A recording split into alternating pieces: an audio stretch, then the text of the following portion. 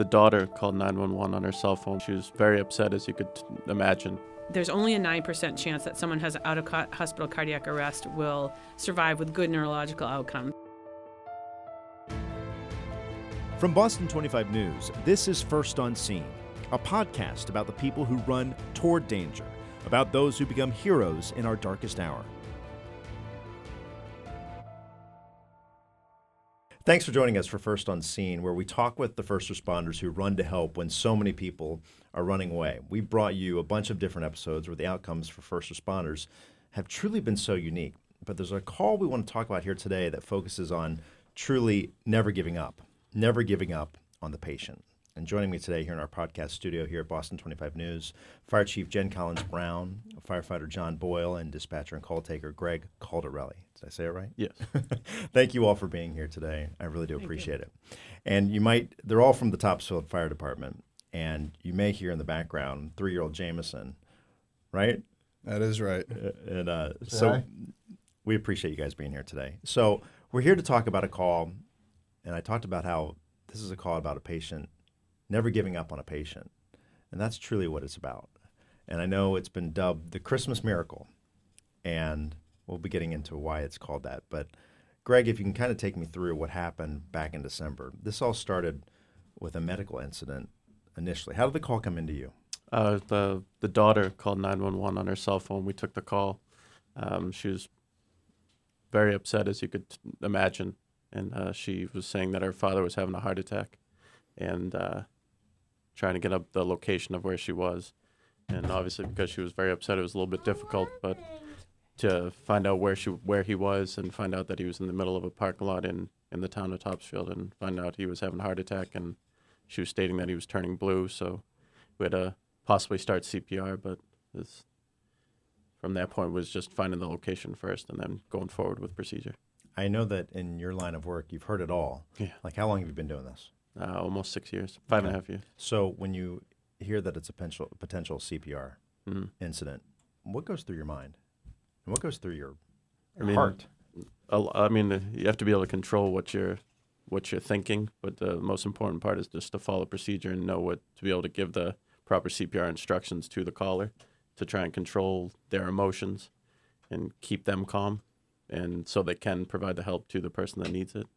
So you're in a unique spot because you're, as the chief was telling to me earlier, you're the call taker and the dispatcher. Yes. So you're doing everything. You're very busy. Yes. How hard is that? I mean, it can be a lot. But that's what you train for. That's part of the job, is to be able to take the call and be able to dispatch the fire department, talk on the radio, multitask, all of it. So what'd you do in this situation?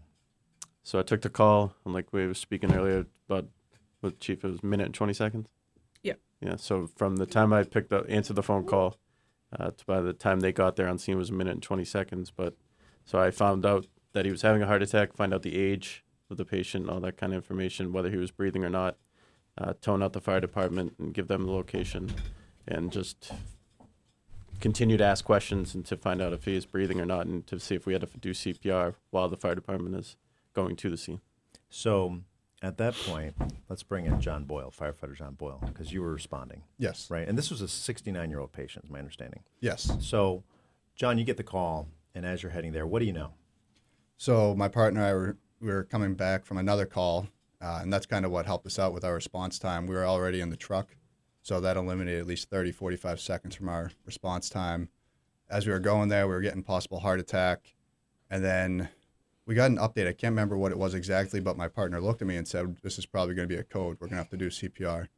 And sure enough, as soon as we turned into the parking lot, we got called that CPR was in progress. When we did get there, the patient was being held by 2 workers that were on site that day. They weren't doing CPR, and the patient was blue in the face. So I just had the workers step away, and I started CPR immediately while my partner went and grabbed the equipment that we use, such as our cardiac monitor and the Lucas, so that we could go further with interventions. But when I got there, you could tell he was not breathing, checked for a quick pulse, and there wasn't anything, so I just started CPR. How optimistic were you at this point? It's very rare that we have an outcome like we did. Started CPR, and probably within 10, 20 seconds, he started getting color back in his face, so the blood was circulating, which was good. And we had a relatively short downtime, because we're able to respond so fast. So that definitely helps out with the final outcome. When we got him on the monitor, we saw what heart rhythm he was in. We were able to shock him, and we got pulses back right away, which is pretty incredible. But that wasn't the end of the call, right? No, it continued from there. So after we shocked him, we got him hooked up to the Lucas, which frees our responders up because that will do automatic compressions. So after that, we were able to get him on the monitor, get him backboarded into the truck. While we were doing that, he lost pulses again. So once we were in the truck, we had to shock him again. We got pulses back again with that, which in itself is incredible. And then that happened once more on the ride to the hospital. And by the time we got to the hospital, he was breathing on his own and he had a heart rate. But before that, 3 times. Yes, we shocked him 3 times. How unique is that? It's not unheard of. It's very rare that you get pulses back all 3 times and that you keep pulses. When you're going through this and when you're doing this, what is the adrenaline like for you? Like Greg was saying, you got to kind of keep it in check and just revert to your training. Because we practice it so much, we drill on it so much. You know, this is the big one that we train for, and it just started to come this day. So in the moment, fall back to your training, hopefully, which is what happened. How often do you handle a cardiac arrest call, you think? This was my first one with the department. Really? Yeah. So they're not as common anymore in the field. I'd say more prevalent in the hospital. But since I've been with the department, we've probably handled maybe 4 or 5, and this is the first one where I was first on scene. So when you got to the hospital, you give the doctors and nurses and the staff there the update. Yep. What did they say? Well, you'd have to talk to the chief because she's the one that gave the report. Chief, you arrived. Tell me when you came into the call. Like when you I arrived was there. right behind them, and I came in a separate car. I was at Town Hall, which is in between the fire station and the location of where the call was. And I was leaving a selectmen's meeting, which a lot of my work is advocacy for the fire department and the residents of the town of Topsfield to provide the best services that we can. In that particular selectmen's meeting, our backup ambulance had rotted to the point where it was taken out of service. And I was in the selectmen's meeting advocating for us to get a loaner to buy the time until we could get another replacement for that truck. And in that, there's certain select people that have questions about the service we provide and why do we provide that service and is it worth it? And so I had literally walked out of that meeting where I had been kind of a little bit heated, but in discussing why it's important that we have this service and the backup to that service. So when I got there, they had just straightened the patient out and they were starting compressions. And I'm lucky enough that John and his partner Tom, who has since retired, are both paramedics and able to perform all the skills necessary. So I can take a little step back and take the whole scene in and help get the equipment that they needed. And also, one of the police officers that arrived is in his other job a firefighter. So he has some background in training in, he was able to give oxygen to the patient. So when you heard what was happening on the way to the hospital, I was there. Oh. I was with them. In the, so what'd you think? when I you was knew this very happening? pessimistic because there's only a 9% chance that someone has out-of-hospital cardiac arrest will survive with good neurological outcome. That's what the American Heart Association has found. Right. So right off the bat, we have everything against us. And this man was in the process. He was really agitated because he was jump-starting his truck. He couldn't get his truck to run. And so my first thought was the safety of everyone was I wondered if there was an electrical problem with him jump-starting the truck. But that wasn't the case at all. They weren't doing that at that time. So I think about the safety of that. But then the real reason is why is he in that situation, and trying to troubleshoot all the reasons that could be. Whether it's something that we can fix, whether it's his sugar or an overdose or anything like that, or something like electrolytes or a heart attack that needs to go to the cath lab. We're trying to troubleshoot all those things. And in addition to keeping in mind the algorithms from our training is what we have to follow, state treatment protocols, the right medications to give at the right time for the right rhythms in his cardiac process. So those are that's all going on at the same time. And so the fact that he would arrest, his heart would stop 3 times.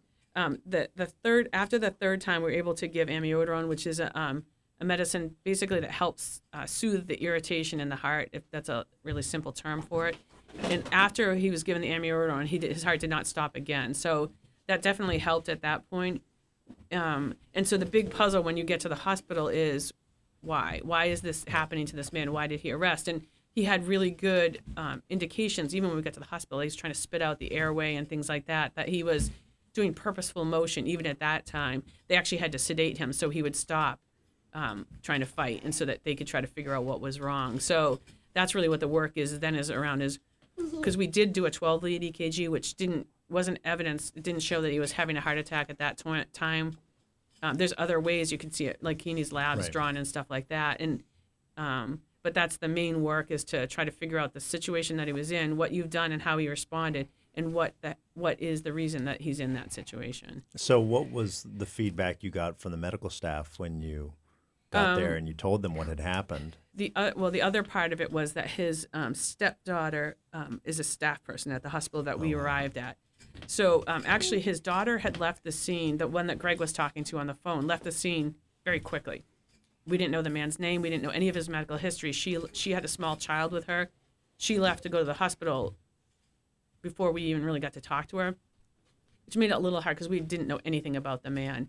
And also, when he started to wake up a little bit, he was very agitated. He was scared, I'm sure, confused and scared. And it would have been great to know his name so that we could have reassured him more. But we try to reassure him and try to keep him calm the whole time. Obviously, to bring in a cardiac arrest that is, like I said, there's only a 9% chance out of hospital that they're going to survive with good neurological outcome is something. But now he's a family member of their team. So that kind of brings everything else. And they knew that coming in. So that, sort of brings a heightened sense to everything that's happening there. So, there's not like a time for a good job. That's not what you say. You kind of say, this is what we did. This is the response. And here's where we're at. This is what we found. We know that he's not by 12 lead having a heart attack. His sugar's okay. Like all the things that we can check, we've checked, and that's not the problem.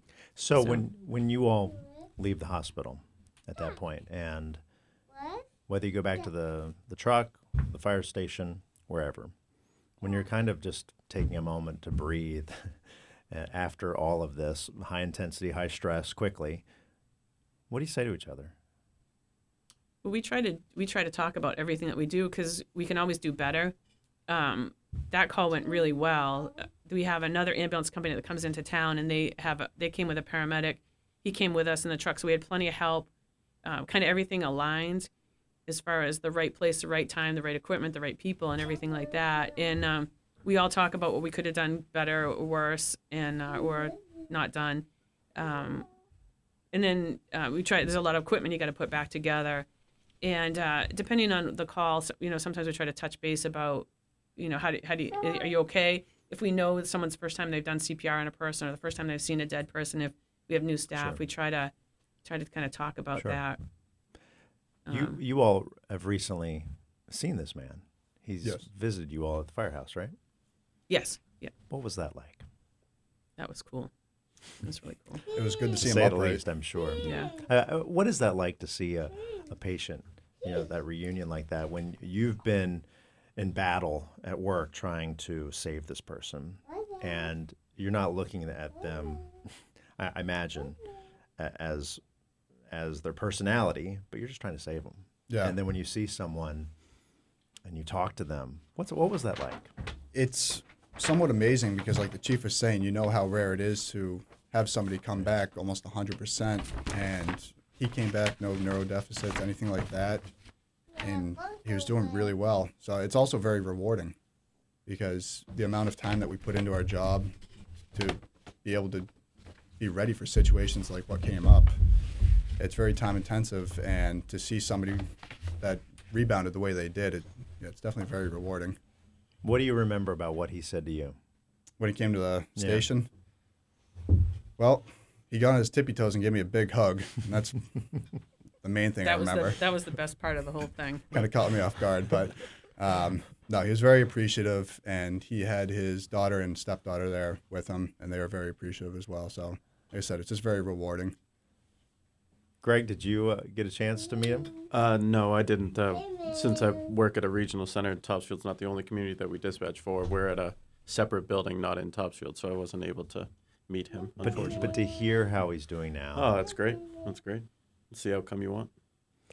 Chief, you were saying when you saw him, that was pretty cool. It was. It's funny because I've actually been really fortunate to be involved in several cases where the outcome was great like this.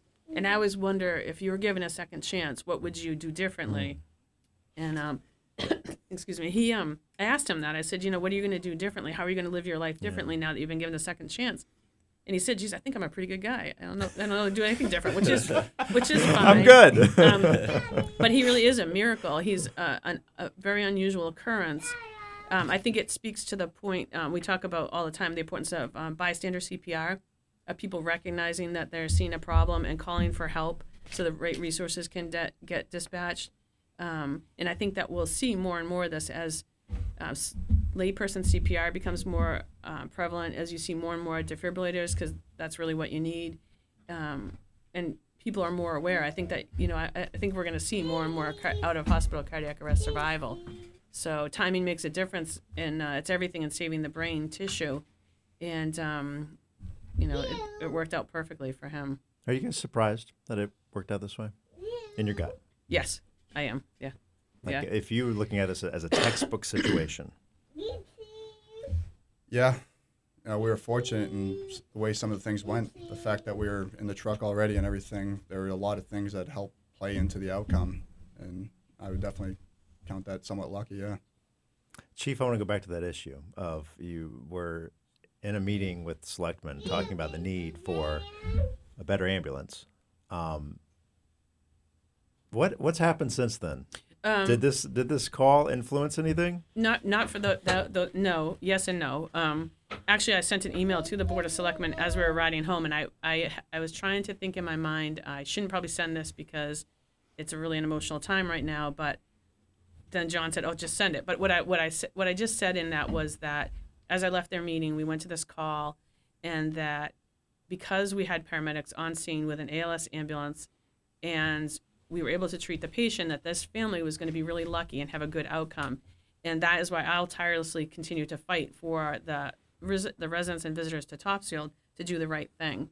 And I know there's financial implications and things like that, but that's why we do what we do, so them to have that outcome. And that's a pretty much, there's just certain factions in government, in politics, in local small communities, and that will always be the argument. But that's what we do, and we know what we do. So, and we know the difference it can make. So, as far as the public component to this, because there were people around the CPR, knowing CPR, and you touched on this a little earlier, but how important is that people know CPR? It's critically important. And one of the things that was hard at that scene, which John and Tom might not have seen as much of, but because I could step back a little bit, was it's an elderly, or it's a housing authority. So there's a lot of older people, a lot of people that really, this was their friend.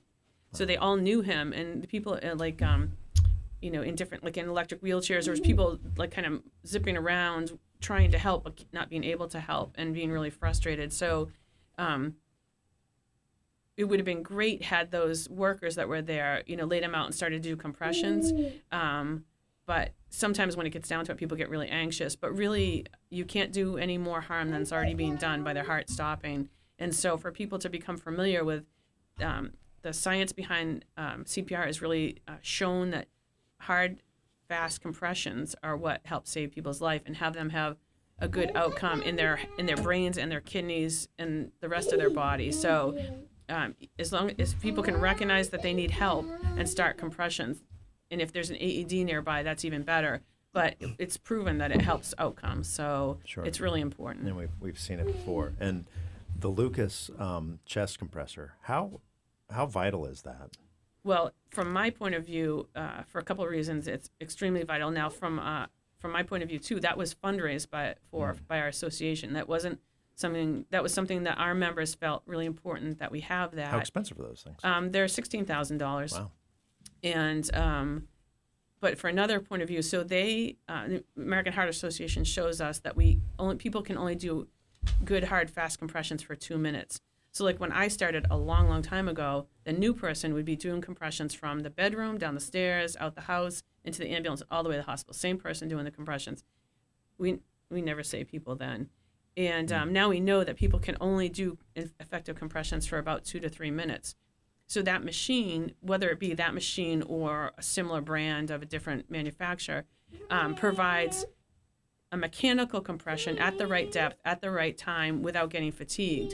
And you can bring in someone that's really ill, who's been like really, really sick and passed away, and they're pink and warm because it perfuses their blood so well through their body. So, but the other thing is that it allows, like John said, it allows for people to do other things because the compressions are taken care of. But most importantly, it allows the rescuers to be seated and seatbelted in the back of the ambulance. So if you're doing compressions, in the old days, we would stand up and you would hold on to the bar of the ambulance doing like one-handed compressions. But now my staff can be seated and belted, and they don't have to do that and put themselves at risk. So it has a number of benefits, that particular, that's just one particular brand of them. But those are the for me, the things that I see that are really important. Isn't it? Yep. Yeah. Yep. Well, it's really incredible. What I think is really, truly amazing is the work you guys have done and how humble you guys are about it. I know it's what you guys do every single day, and you could get one of these calls exactly here this afternoon. But this family will never forget you all, and will never forget every Christmas how thankful they are to have their loved one around because of the work you guys did that day. So it's really incredible, and I know you guys are very humble about it. So thank you very much for what you all did, and thank you to so many people out there who do this every single day. Chief Collins Brown joining me, firefighter John Boyle, and dispatcher and call taker Greg Caldarelli. Thanks so much for being here. And 3-year-old Jameson, thanks for hanging in there. I think he was doing his best to be part of this, but it was fun having him here. Thanks, you guys, for being here today. Thanks for what you do in our communities. We are so very thankful. And thanks for those who are out there listening. We'll see you next time for First on Scene.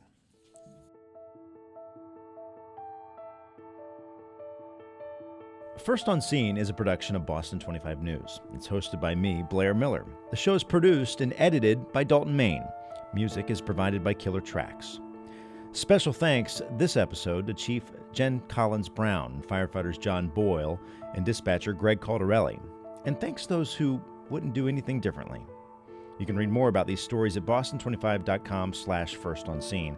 And please let us know what you think of the show. You can send an email to firstonscene@boston25.com, or you can rate, review, and subscribe. Thanks for listening.